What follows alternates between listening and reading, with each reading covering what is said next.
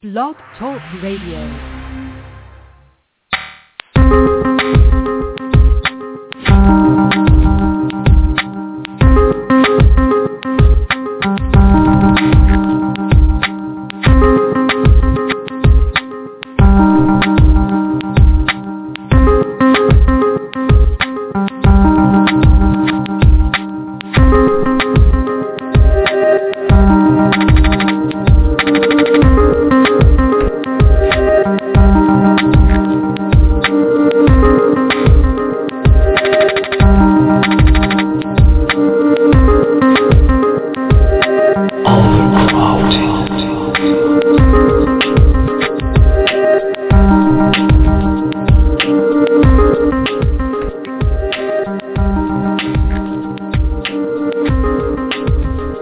Good afternoon, everyone.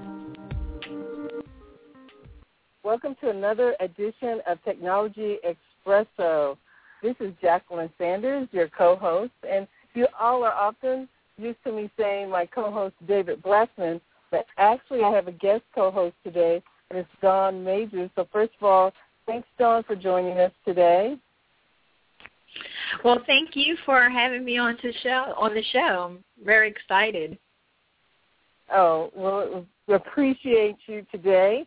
And today we both are in for a treat because we have Tory Hargro with us and from USA Today. And it's going to be as usual, stimulating conversation. That's STEM for science, technology, education, and math. As you all know, Technology Expresso, we're always about promoting STEM, educating people, enlightening people, and I myself will be enlightened today because I'm really excited to find out more about what Tory does, how he got into that field, and what the future of that industry is. So, Dawn, would you help me out, and would you read to us Tory's bio? Sure. Hello, Tory, and just a little bit about you. We see that you are an award-winning user experience designer who develops interactive applications that make the world a better place. Tory leads a team of digital designers, developers, and producers in the creation of interactive journalism products for USA Today. And it also states that when he's not working, he is sleeping, Tory. Is that true? Yeah, that sounds right. I did a little bit of that a few hours ago. So, yeah, I think that sounds good. Well, first of all, welcome, Tory. Glad to have you on the show. And we're going to let you kind of expand and elaborate on that because, like I said, this is going to definitely be a learning experience for me.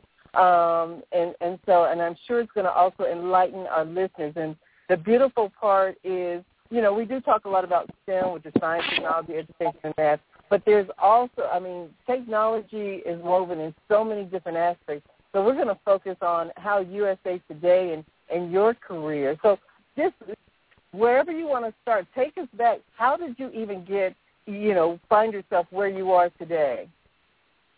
Well, first off, thank you guys for having me today. I really appreciate the opportunity to talk to you. And, so, like a lot of people in life, you start out with sometimes a goal in mind and other times, just, a set of principles to live your life by, and you never quite know where you might end up. So I started off, I was born and raised in rural Mississippi, literally born by the river, and the Mississippi River in a small town in southwest Mississippi. And with not as far from technology as you can probably get in the civilized world. I grew up on a farm with my grandmother, who had a relatively, a modest farm that, she had enough to feed her and her 11 kids and a lot of the neighbors when they were growing up. My parents were growing up. But I started off there, lived there for 10 or 12 years, and then we moved to a smaller town, a little larger town. Not far from there, from Warren, Mississippi to Port Gibson, Mississippi. And from there, went to college at Alcorn State University, HBCU, best known for being the alma mater of former quarterback Steve McNair and also a couple of names that people would know. Michael Clark Duncan was an alumni of Alcorn State University as Reactor, as well as Medgar Evers, the civil rights leader, along with Alex Haley, the author of Roots. And like Medgar Evers, I attended the School of Business there at Alcorn State University and had a good time there, great education. I have a lot of people there who I respect and admire. And from there, kind of found myself going through various media outlets. I started off at an NPR radio station that my college ran. I was there for 4 years before I got the opportunity to work at the Orlando Sentinel, the largest newspaper in Orlando, Florida, Mickey Mouse's backyard. So that was cool for a little over a year and a half. And then I got the call to come up to USA Today. And I've been a producer and manager there for going on a little over 5 years, almost 6 years now. Thank you, and great shout-outs, and you're among some very distinguished alumni, so thank you so much for sharing that with us. And so did you know in college this is what you wanted to do, or how did that evolve? Did you have a certain passion that you pursued? Well, that's a very good question, and, the way I look back on my career path and the way things kind of got me here, and I see in that path an opportunity for a lot of young men and women today because the answer is I really did, I did what I liked. And my parents, while certainly not of the greatest means, my father made, I think, the third best decision in his life besides, A, marrying my mother, and B, giving us a strong spiritual foundation. The third best decision he made was buying us a computer when I was a freshman in high school. And, he just thought it was something important that his kids should have access to. He had no clue how to use it himself, but he thought it was something that should be in the home. And very quickly, as the mind of a child works or a young person works, you spend time on this device, this new device that everyone's talking about, and you want to know how that thing works. And so I can remember the first time I ever right-clicked on a web page and saw there was a little option that said View Source, where you could actually see the code behind a web page. And I remember reading that and being thrilled and just totally fascinated by this language that was underlying the pictures and words and text that I was seeing on the screen. And so in short order, just through a lot of experimentation, saving of files and tearing things apart, putting them back together, I quickly got pretty good at doing web design. And so when I got to college, that pretty much kept going. I linked up with a roommate of mine, Desmond Stewart, who's now one of the IT directors at Alcorn State University. We were roommates, and we hooked up, and Desmond was already an entrepreneur in his own right, putting computers together and selling them to his classmates when we first started at Alcorn. And so he brought a real strong technology set, completely self-taught, just like myself. Web development classes aren't something that was being taught even in colleges at the time. But we kind of just riffed off each other and continued to learn and continued to grow. And we turned that passion for technology into a business, Next Verge Digital Media, which was a small consultancy we ran when we were both in college. And our largest clients included Alcorn State University. We redesigned the website for Alcorn State University while we were still students there, and they kept that site for about 5 years. And so it was a great opportunity to just be hands-on with technology. And like I said, we were completely self-taught. And I simply make that connection to what's going on now because I really strongly believe that education is in the midst of being disrupted, that in 10 years, the best education you can get in the world will not be at Harvard University. Instead, it will be right in front of your computer screen with a certified credential from top instructors who can vouch for your technological skill set. And so what we were starting to do there, just to indulge our passions and try and get mastery over what we enjoyed, will be something I think that many people will follow in the future, and may be a way for people who find themselves disadvantaged to really come up. So, yeah. Awesome. And so many key messages woven into what you just said. And first of all, like you said, kudos to your father. Sometimes, even if they've never had it in their generation, and that's the same thing with us, we've got to look forward to what the job market and skills are going to be required for the youth coming up and prepare them for that, whether we understand it or not. And your father had that forethought and planted that seed. And then it sounds like even in college you had that entrepreneurial spirit. And so, again, and hooked up with a great roommate and you both are doing great things. So, people need to understand it, and what you said is very powerful, that everything you're going to need for the future isn't going to necessarily be in the classroom and laid out for you. It's about being trailblazers like you and your roommate were. So, so important, and so much the theme of what we're often talking about here at Technology Expresso. And I've got another question. Actually, my partner in crime, David, he is here. He's working the background today, but he had a follow-up question. Then, Dawn, I'll throw it over to you so you can ask one of your questions. But David's question was, what exactly was your college major, and how have you applied and used it today? So like a lot of college kids, I kind of, went around a bit before I settled on something firm. When I first got to Alcorn State University is a huge campus, sprawling campus, acres and acres of land that was set aside by the Mississippi government for freedmen and sharecroppers to teach them how to farm. That was the genesis of the college in the mid-1800s, around 1865. And so because of that legacy, they had a strong foundation in agricultural sciences. In fact, to this day, the USDA and other agricultural companies recruit heavily from that school. So I got drafted into that life for a while. I got a scholarship full scholarship to Alcorn, but also an additional one to study agriculture. And I started off there because, like I said, I grew up on a farm. I think there's something really almost spiritual about seeing things grow, seeing people cultivate something and watching that effort be put into a thing that's beyond your control to grow and improve. So I did that for a while, and I think I told a friend recently, I think it was the class that was coming up the following semester where I have to castrate live pigs. I think that kind of sent me in a different direction. I didn't quite want to do that anymore when I didn't want to be hands-on in the truest sense of the word with farm animals. So and looking around at the other options, I really, liked our mass communications department. Our psychology department was something I was interested in for a while. Our education department, like a lot of HBCUs, that school turns out a ton of teachers every year. But what I finally settled on was business because my mother, who had majored in business when she was in the same college, pretty much put it to me this way. She said, if you major in business and you get a sense of how to make money and how to operate a business, what you want to do in terms of a field can be anything. If you decide you want to go into aerospace, if you decide you want to go into biology, if you decide you want to go into any other field, a business will be a way for you to have a way in that world. And, there was a risk in that, and she was the first to admit it. And especially in those days, business management is a very vague career. You can do anything from manage a department store to, work at Goldman Sachs. And that spread between those two careers is pretty significant and not always guaranteed where on that spectrum you will fall.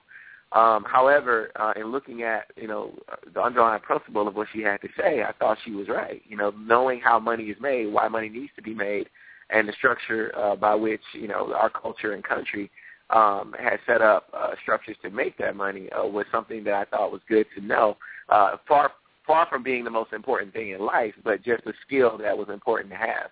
So I did major in business there with a lot of classes in mass communication and a couple of technology classes thrown in. That is funny, and you got us over here chuckling. Sometimes going into college, that the first major, that's just to show you what you don't want to do. So I guess the castrating the pig, that you drew the line there. So kudos. I drew the line, yeah. So it steered you in a different direction, and we're happy for that. Because I don't know if we would be on the show talking about castrating pigs at this point in time. Probably not. And then the second thing, great advice that your mom gave, and you listened because, David, being a father, we're chuckling. Parents give great advice. Kids, sometimes you just got to listen. They know what they're talking about, and it'll all pan out later on. And sometimes, the young people, they have to hear it from someone else. So, thank you for sharing that. And, when in doubt, go into business. And then from there, you mature and identify what other things are available to you. But Dawn, I don't want to hog all this time. Is there a question you have at this time? Yes, I'm interested in learning more about actually what the interactive products are that you create for the USA Today. I know you say that you have covered sports, entertainment, investigations, as well as presidential politics. So I just wanted to learn a little bit more about what that is actually. Okay, that's a very good question. So the way to think about it is, with what technology allows us to do, even allowing, us to have this conversation right now, what technology allows, journalism traditionally has been an active about three mediums: radio, television, and newspapers traditionally.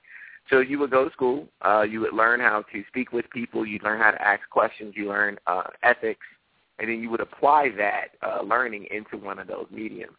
And what's happened, of course, over the last 20 years with the advent of the Internet and now with mobile devices and with touch screens is that there are so many more opportunities to reach out and literally touch people and tell stories in new and interesting ways that it has become a discipline in and of itself to tell stories using the power of technology and the Internet. So more specifically, the way USA Today is broken down and the way a lot of news stories are broken down is really into these two camps. So you have a technology group that manages our website. So usatoday.com, our iPhone and iPad apps, as well as our Android devices and platform apps. Those teams, we have a large team that manages the presentation of what we call the shell, the platform that powers the journalism that we put out every day, including our content management system. But then on the other side of that, you have the fact that content management system needs to be filled with interesting content. And so I work clearly on the journalism side of the business, but the products that I help to create are ones that lend themselves to storytelling. So a couple of examples of that would be about 4 years ago, my colleague and I, Kim Willis and Jerry Mosmack, invented the American Idol meter. And this was a tool that we put up on USA Today, and this is a really good case study for the kind of work I do. So American Idol was really hot at the time. Its popularity starting to wane a little bit now, but about 4 years ago, it was the hottest thing on television. So USA Today, like everyone else, was covering the show through recaps and live blog posts of the result shows every night. So that means we had access to the same material that the New York Times or the Journal or any other magazine or a ton of other blogs would have access to. So we started to ask ourselves, now, this show is as popular as it is. We have the platform and the voice of USA Today. Why is it that, is there anything else we can do beyond just simply recapping the show that could extend what our audiences could get out of our coverage? And so we kind of put our heads together and we realized that and this is where just listening to people who do great work comes in. Our reporter, our music editor, Kim Willis, had determined that there were really about 3 or 4 factors that went into how well a person performed in American Idol. It was the order by which they sang. It was the category of songs that they chose to sing. It was, of course, the judges' comments about their song choice. And then finally, there were a couple of people out there on the web who were trying some other technological means to figure out who kind of had the lead. For example, there was a website called Dial Idol, I think that was the name of it. And what they did was they would automatically dial the numbers related to the American Idol contestant, and then they would check to see how busy the lines were, how many busy signals they got. And they would use that to determine how many people were calling in for a said person well before the results show. So when you put all those characteristics together, what we actually created was an algorithm and a scoring system that we call the American Idol meter, which every week would allow you, after the show was done by midnight, we would not only give a numerical score to everyone who had participated, but we would seek to predict who had the momentum going into the results show and who was more likely to come out on top. And so the first year we did it, we predicted the winners every week, all the way up to and including the final winner. And that success continued in successive years. So what we were able to create, if you take a step back from the product itself and the engineering of it, what we created was a USA Today piece of content, that American Idol meter, and who was leading on that scoreboard that no one else could really report on. Or if they did, they could be reporting on the USA Today American Idol meter. So we created content that we could then talk about that would give our audience something to rally around that was different from the rest of the competition. And so the coverage was very successful. The tool was very successful. And it was something we kept going for the next, like I said, the next 4 years until this year when we decided to retire it because of the popularity of other shows, and we're looking to do something similar with those as well. So that's just one example of how we would create an interactive product on using technology and journalism that would help to extend the business that's a little different from the way you would traditionally think about news coverage. That is truly fascinating. And let me ask you, so you develop these applications, are they across all of the different platforms? Is that Android, iPhone, tablets? Is it across all the platforms? So, of course, as we've gotten further down the line, we've had more and more things to develop for. So back in the day when we developed Idolmeter, which was around 2009, I think, there wasn't even an iPad then, and the iPhone was about 2 years old. So there really wasn't a lot of cross-platform device creation that needed to happen. So we were primarily created for the web. In fact, the main technology that I was comfortable with when I came to USA Today is I was an ActionScript developer in Flash. So I was still using Flash back in the day because we were still primarily on the language of the platform of the web. But as we've gone on in 2010, we had the iPad come out and iPhone and Google's devices have gained this major penetration. Now the applications that we create are all cross-platform. So we don't create anything that can't be at least viewed and understood on a mobile device. Now, you may not get the full experience, and usually you don't because of screen real estate or really complex engineering that needs to take place on the front end. But we will make sure you have an experience, and we will have something for you when you pull up our applications on your mobile device. So, yeah, now they're completely cross-platform. Interesting. And for some of our techies out there in the job market, what kind of languages are the developers using? Well, it's funny. We the team that I manage, we try and be as open as we can. And there's been several shifts in the journalism industry, especially when it came to these kind of applications, as far as the technologies people use. And we try not to marry ourselves to any one technology. We try and hire people who are really excited to learn new things so that if we see that there's a particular library or a particular application that technological application we want to try and make, we don't have a group of people saying, well, I don't know that. You didn't hire me to do that. So they don't even, look at it. So we kind of moved beyond specific, marrying ourselves to specific technologies and getting people who really enjoy the process of learning. But at the present, right now, JavaScript is our primary thing that we work in. HTML, CSS, and some of the CSS processes, compilers like SAS and Less and Compass, which is just ways to make CSS really easy. And HTML5 and JavaScript is pretty much where we are.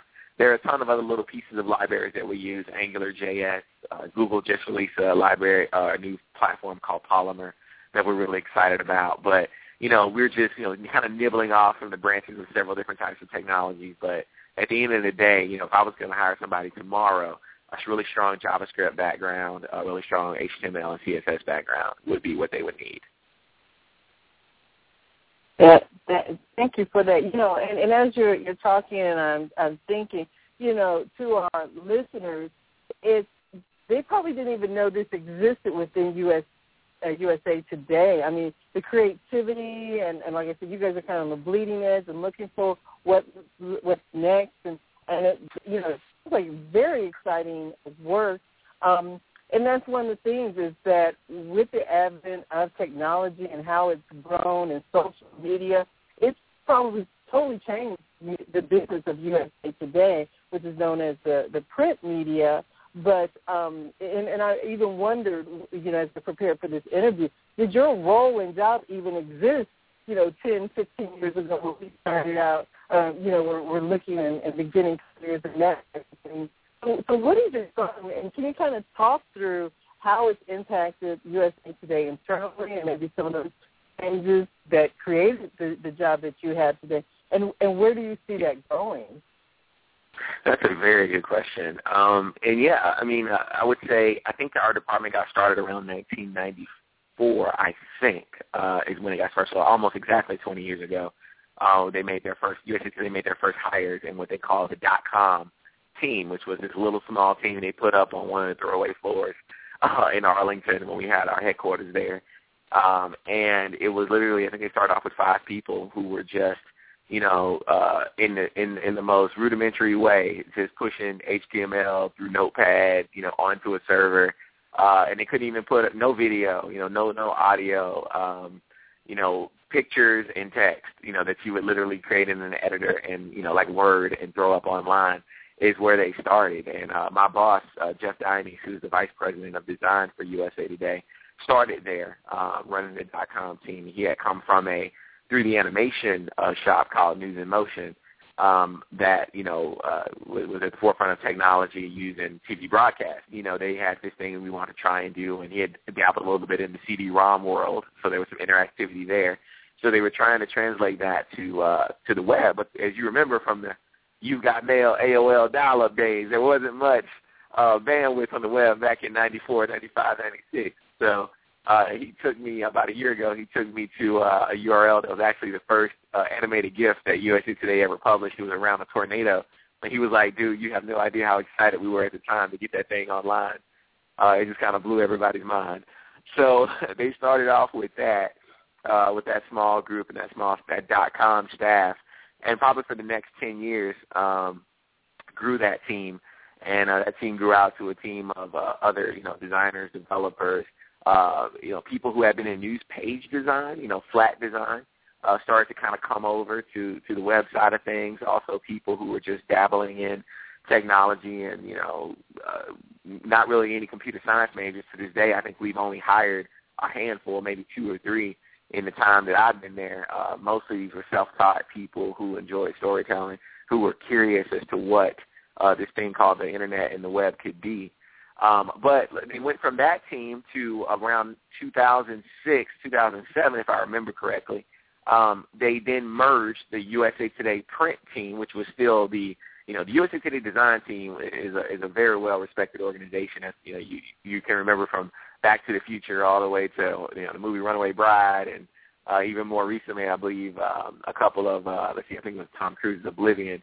There's always these little outtakes of the news with CNN and USA Today being a newspaper that was always thrown in film, and that was always because USA Today had this rich design legacy, this rich legacy of graphics and color. One of the ads from the 80s against the New York Times was USA Today, never gray. A direct stab at the gray lady of the New York Times, which is these rows and rows of gray type up against USA Today's really brief, chunky text that, respected your time and tried to get you through content in a very exciting and clear way. And so the USA Today design team, this heralded team, merged with this, startup, rambunctious USAtoday.com design group, and they merged together, and they started learning from each other and building on each other, and, of course, went through, as any, 2 departments are merging, they had their rough and tumble, time period where, this is how we do things in print, or this is how we do things online. It takes a full day news cycle to get something ready to deliver in print, but, online that stuff can be done instantly, which means you have to work differently. You have to work different hours. Your peak traffic times are different. It means a lot of things about the culture that had to change. So they went through those cultural adjustments. And by the time I got there in 2008, we had we employed probably close to 35 designers, graphic editors, people who worked in the design medium, online and print, with about 12 specialized in only online. And as we've gone through time, that online team has grown a little bit to include a few more people. But the print side has shrank significantly, as has many of our competitors, as we've consolidated and created smarter ways to go after that print content. So we still have print designers that I work with, print graphic artists, but 90% of those guys also have technical skill and are able to translate their work online in some form. So now it's my boss manages the entire design infrastructure at USA Today, from the online graphics we just discussed to the print graphics you see every day in your hotel room or on the newsstand still, or in your local grocery store or gas station. And when he's out, I manage that team. But, my primary job is to put them in the best position to succeed every day. So that's what we do. Very nice. Very nice. Thank you so much. And again, I'm going to try not to hog all the questions, because they just keep coming. Dawn knows, by trade, business analyst, that's what I do. I come up with questions. But, Dawn, I want to give you a chance. You have a question? Sounds like journalism to me. Go ahead. Yeah. They're married. They're cousins. They really are. Well, I have several questions, but one of my questions for you would be, do you feel that since everyone is, social media is the thing of today, and there's so many various platforms or types of social media out there that we seem to see every day there's something new. Do you feel that has actually opened the door for a lot more jobs within the news media? Because for me, it appears that, it's almost as though it's changed the way we report news, because it's not just what's going on, as far as maybe there's a fire over at the Walmart. But, with it being so interactive, people are able to say what's going on right that moment, and they're uploading it, and then you find that these the news media is reporting it. And so it just seems that has allowed to be that has opened the door for there to be a lot more jobs then available to people that may not have been able to get in before if you just didn't have a degree, say, in communications and in journalism. Mm-hmm. Mm-hmm. That's a very good observation. I will reframe it a little bit, though, and break it down into really three parts to answer your question really briefly. So there's that relationship we have with news. That's part one. That has definitely changed, from CNN's iReport to being able to, a friend of mine yesterday has a friend who lives in Tel Aviv, and so she's able to see, how they are responding to Israel moving into Gaza in a very firsthand, personal way on Facebook. That means she completely routes herself around traditional news media like CNN and USA Today, and to go directly to the source of those people who are having those firsthand experiences and accounts. So, these, I like to say, acts of journalism can be performed by anyone. So if you have a cell phone with a camera and a video recorder, if you are recording, police brutality in, New York or L.A., or you're recording, a house fire on your neighborhood block, or you're recording, a protest, a government protest, here in downtown D.C., if that's unique and engaging content, then you, at that moment, have become a journalist. And that content, is because of social media, is accessible to everyone. So from our relationship with news is definitely changed, and the cost of knowledge and the expense of devices has come down to the point where anyone can do that. But on the second side, when it comes to turning that then into a career, I would say it's actually a double-edged sword. So while everyone now has the opportunity to do these acts of journalism, it's just like photography. So I'll take out, I'm an amateur photographer. I'll take out my camera. I might shoot a couple of good shots, but does that make me an award-winning Pulitzer Prize, photographer? Absolutely not. What's the difference? Because we have the same equipment and access to the same equipment. Well, the difference is I can't be counted on to produce a good shot every time. See, I'm not an expert, which is what that means. You can send me out to shoot a building, and I'm going to come back with a building. You shoot out one of my guys who's been doing this for 20 years, he's going to come back with an angle and a perspective that you wouldn't have gotten had you been out there for 3 days. And that's what a professional does. So in this realm, what that means is everyone has the opportunity to contribute, but the what you need to be able to achieve to call yourself a professional, that has actually raised that standard. So you don't need to go to J school. You don't need to go, be a communications major. But if you're on Twitter, for example, and you call yourself a Twitter expert, but you only have 500 followers, probably not. If you call yourself an expert in YouTube and Vine and your channel has 13 subscribers, probably not. Not to say that's not where you would start. Not to say that's where you wouldn't start, because we all start somewhere, as did I, as did some of the most successful journalists in USA Today right now. But what I look for and what my colleagues look for when we're hiring, because we do hire people for social media jobs, what we're looking for is evidence of success, evidence of consistent success. So you have the right attitude and you can translate, your thoughts in a way that makes people want to retweet, makes people want to share. You didn't just have this one breakout viral video and no one's heard from you in 2 years. That's, again, an act of journalism or an act of entertainment even, but it's not a consistent thing.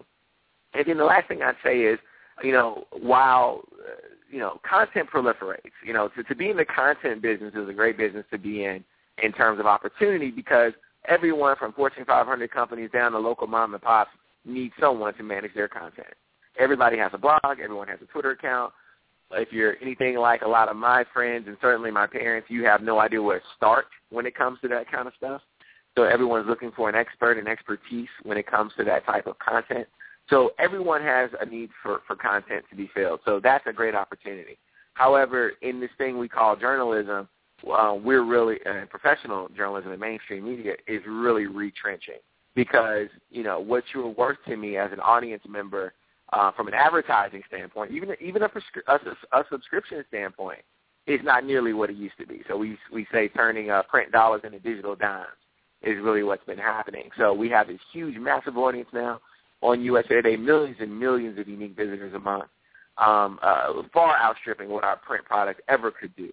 But advertisers are paying a fraction of the price for that audience than they did back in the print days. So that means we can't fund the type of rapid expansion that you would assume would be required to keep up with these platforms that are coming out today. So our relationship with journalism has changed. The news business has changed as a result of that. But until we find a business model that allows us to really capitalize on these changes, unfortunately, we aren't hiring tons of people. We're hiring some, but not the numbers that I think most people would think, because we're still looking for a way to monetize that audience.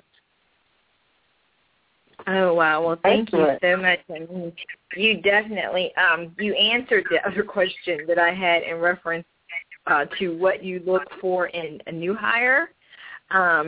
But to follow up on that, I'm just curious to know, what would you recommend, like certain job search tips for someone who is interested? Oh, good question. Well, it depends on what you're interested in going into. I would tell anyone interested in media, professional media, that technology is the place to start. I mean, the whole reason why I was so looking forward to this conversation was to bring up that exact point. You can, like I did, teach yourself, or now with the help of these MOOCs, these massively open online courses, you can, take Computer Science 101 at Stanford, this fall. I mean, you could do it this summer while you're lounging around, on your summer break. You could literally take a class at Harvard if you're 10 or if you're, 45. And that will put you so far above 90% of the applications we receive that it's not even funny. And so I would tell a person to really, become technologically literate, even if you don't see yourself as a programmer coder, although if you don't, I think you'll be really surprised at how easy it is to get started. But be technologically literate. And the second most important thing is put a portfolio of your work together, build it yourself if you can, and publish it and publicize it. I won't hire anyone without a portfolio, even for what might be perceived as like a social media or platform editor job. You must have somewhere where you've collected and collated your work so that I can go through it and see what you think your best work has been. Now, of course, I'm going to Google you. Of course, I'm going to see what you put out there on the web, but I really want to see what you pick as your things that you're most proud of. And I'm shocked every time I get a resume or an application where someone has not included a portfolio or, only include, their LinkedIn profile with no links to any work that they've done. LinkedIn can be a fine platform. I like it a lot. I use it a lot to recruit myself. But you should really put your work in a place that's visible to people looking to hire you, because my first look at your work will perhaps be my last look at your work. So that was the best advice that I think I could give.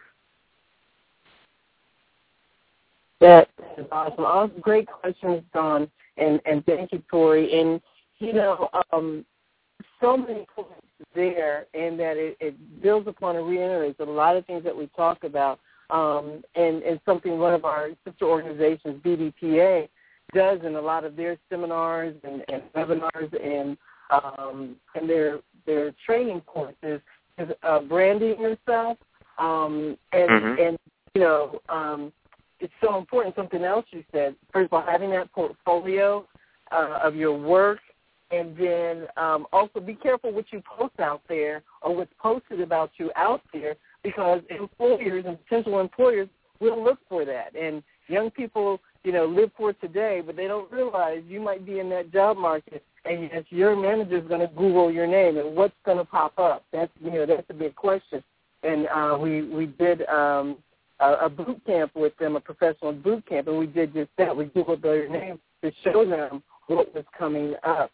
But, and I also want to let people, make them aware that thanks to technology and social media, that's how we connected. Through Twitter, I saw your story, your brand, and so you can that and how that's even changed, even some of the things that you're doing with social media from your brand perspective and putting your work out there. Well, for me, it's a little different at this stage in my career because, when you're young and you're hungry and you're trying to get into the business, you really want to promote what you've brought to the table and the stuff that you've contributed to and that you've helped to develop. You want to prove to someone that you can take something, you can grow it, and you can cultivate it. So I used to have a website back when I was really hardcore, in the job hunt called ChooseTory.com, which was my, campaign to get hired by a media company or organization. And I would collect my work there, would send that to employers, would email that when I would get the email address of the business cards of people that were in a position to help me. But as a manager now, my focus has changed. My focus has changed a bit.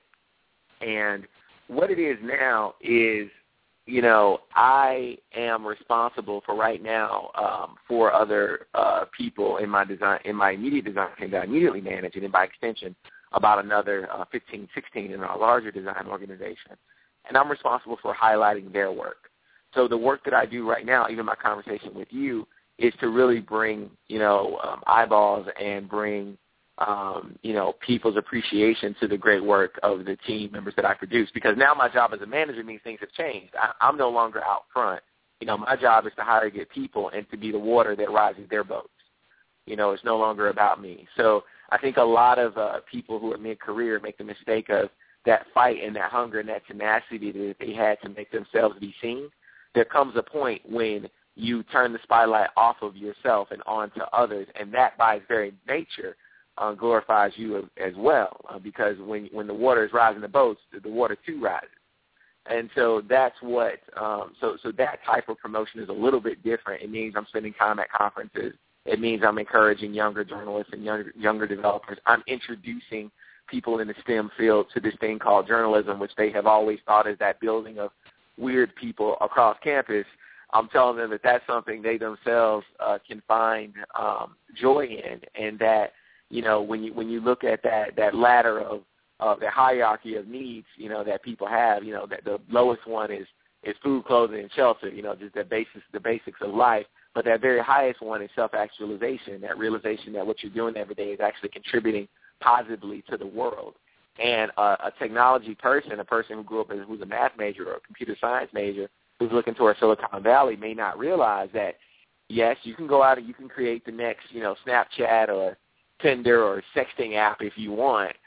That's cool, whatever floats your boat. But you can also contribute to helping people to see what our society is all about and contribute to bringing up positive stories in it. It's also helping them to make sense of the scary things that take place in the world, as we've seen over the last couple of days. So, I see myself as a conduit to help people reach their goals at this point. But when I was, young and just getting started, you have to stand out from the crowd, and you have to let people know that you're capable of contributing positively to the teams that they're building. Absolutely, absolutely. You know, and also, you know, what comes to mind to me that young people also have to recognize is, because you talk about the people across campus, the gap between art and science and art and technology is closing, because technology is really a very creative space, and I don't think that everybody always recognizes. They think that, you know, technology is just logical and thinking bit and bytes and zeros and ones and that type of thing. But look at the creativity in the field that you're in, and the creating of the apps, and even you talk about the user experience, the user interface, all of that. I mean, there's a lot of creativity there.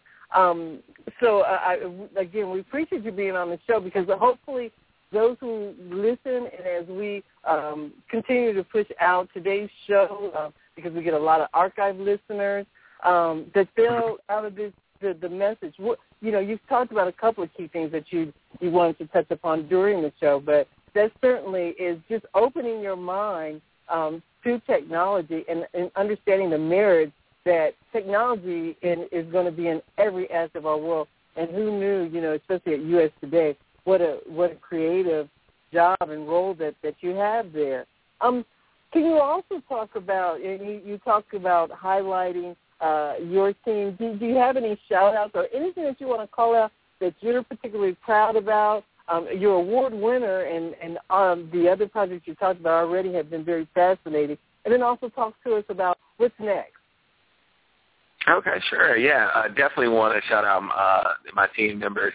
First of all, I work for I think the greatest boss anyone can ever be fortunate enough to have, Jeff Dines, like I said, VP of Design for USA Today. Great man. You know, I consider him a big brother.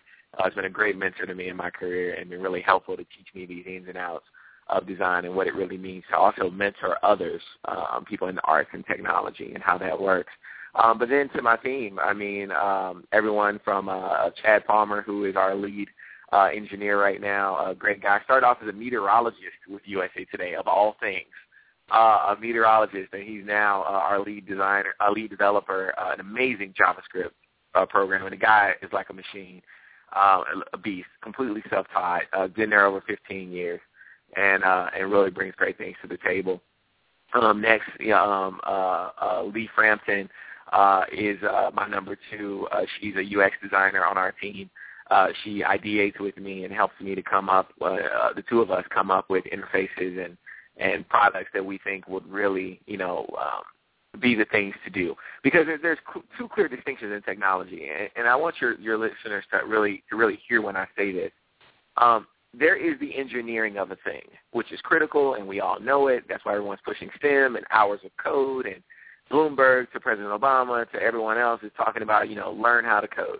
They are absolutely correct, and to be swept up in that engineering revolution is something that will increase the value of your life if you're looking for a career that's growing and to go into. That we all know.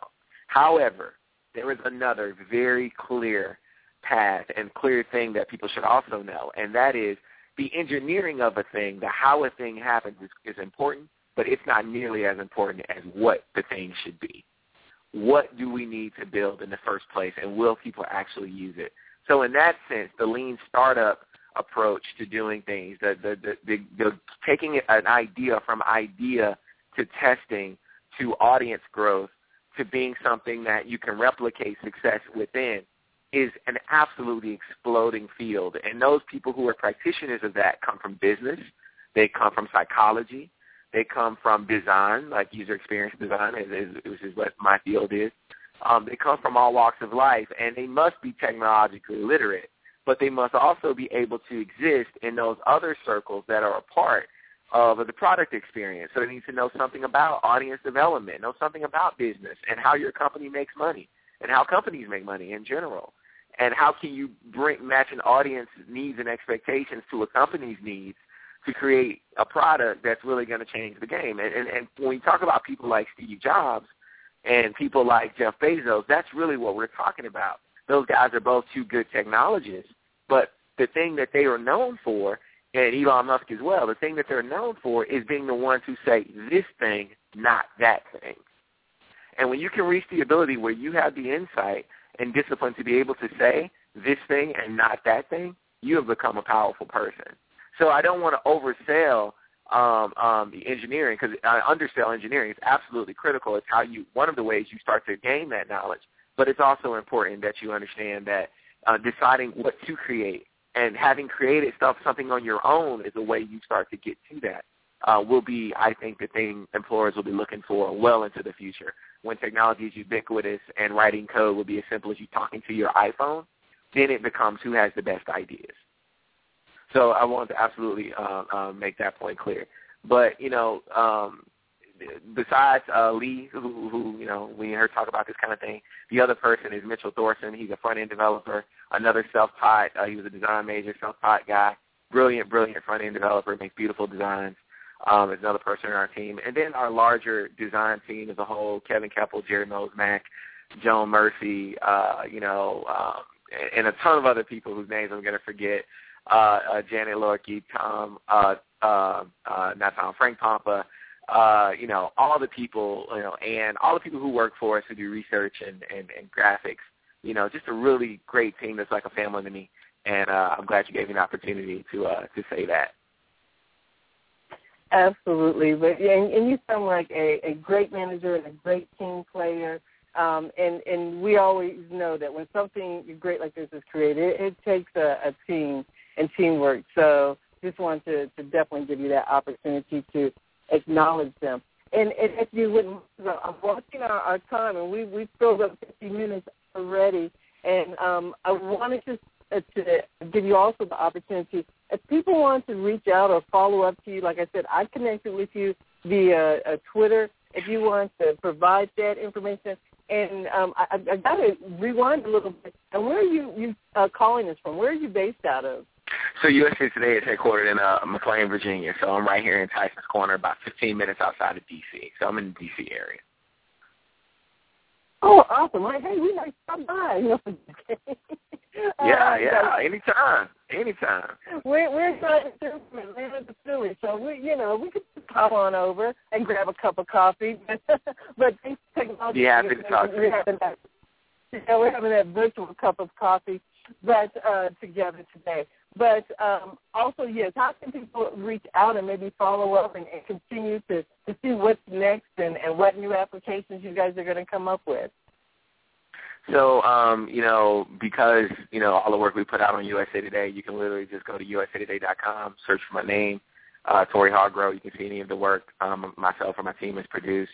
If you want to contact me directly, the easiest way is I'm active on Twitter. That's how, like you said, how we hooked up. I also have an open Instagram account, which is Tory Amon, which is my middle name, at Tory Amon on Instagram. You can find me there. LinkedIn for business inquiries. If you got a portfolio you want to shoot to me, connect with me on LinkedIn. I'm pretty generous about that. Always, will give my 2 cents about how, I can help you if I can. Several people have helped me in my life, and I want to give that opportunity to others. So that's a method as well. Also, too, if you want to just reach out to me through email, my email address is thargro@usatoday.com. So just shoot me a note, tell me what you're interested in, and we can go from there. And last thing, I don't want to forget a really good friend of mine, a great mentor who is really responsible for a lot of my transition from that country boy who was, planting greens to this guy who's managing a design team in D.C., and that's a former colleague of mine and even a former college professor by the name of Angela Boykin. She's been like a second mother to me. I love her a lot, and she's really helped me to, figure out this, this thing we call corporate America that we all can kind of get bogged down in, and that can be intimidating and has its own set of rules that may be different from the ones we grew up in.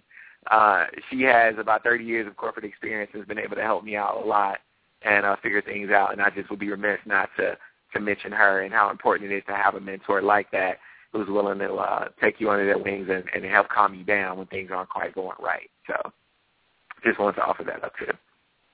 No, thank you so much. And even that's a particular nugget. And if we had more time, and one of the things I want is continue, if you ever want to kind of bring some team members or whoever, welcome to come back, and we can continue with the conversation. we really enjoyed everything you said, but I was going to point out something you mentioned, the importance of having a good mentor and also you willing to give back the people that you're coaching and bringing along.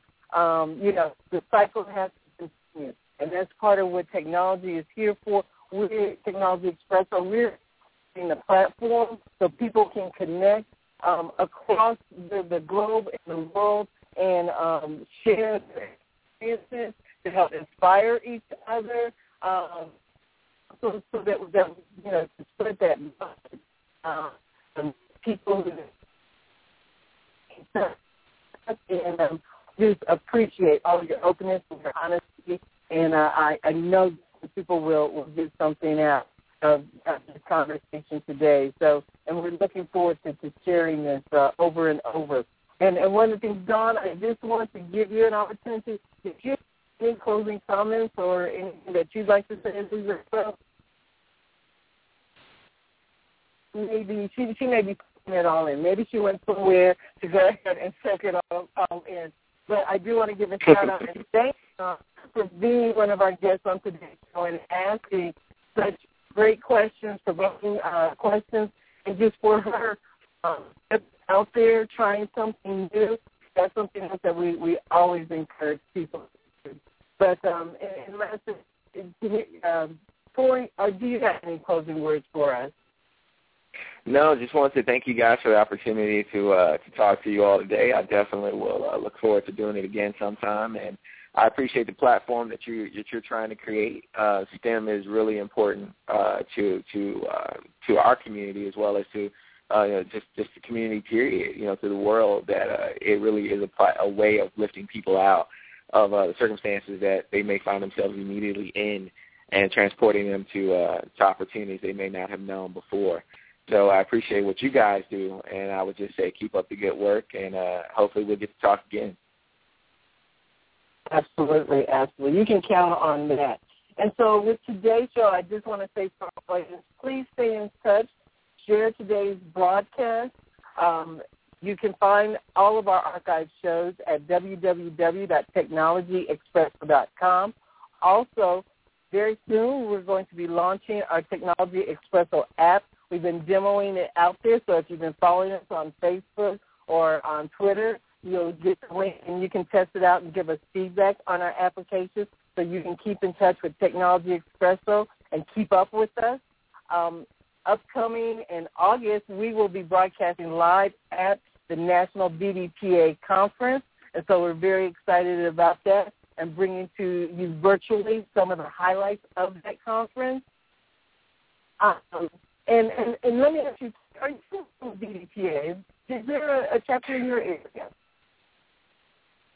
I'm sure there is. I'm sure there's a chapter here. There are so many organizations that, I have the opportunity to get involved in that, you kind of go through your ebbs and flows of what's next. So, I plan to definitely look into that for later on this year. Absolutely. I'm going to plant the seed with our leadership. We need to have you on and maybe have you at some of our future conferences and local areas. I'll check. I'm going to check out myself, but they definitely need to connect with you because I think that you have a great message to share even there locally among the aspiring students. One of the models of BDPA is from the classroom to the boardroom, so we're reaching back to the younger people. When we go to Nationals in Indianapolis, in the 1st of August, there is a high school computer competition, and these young people are hardcore. So if you're searching for young talent, these kids get it early. And so it's very exciting. And so hopefully you'll listen to the show and get to hear some of the highlights. And we'll be broadcasting live throughout that week, and that starts August 4th through the 9th. So definitely please tap into that and share that with some of your other colleagues as well. But again, for today's show, I just want to remind our listeners also to listen, learn, leverage, and launch. So let this information inspire you. And until next time, again, signing off from Technology Expresso. Have a great weekend. Thank you again, Tory. No problem. Thank you for having me.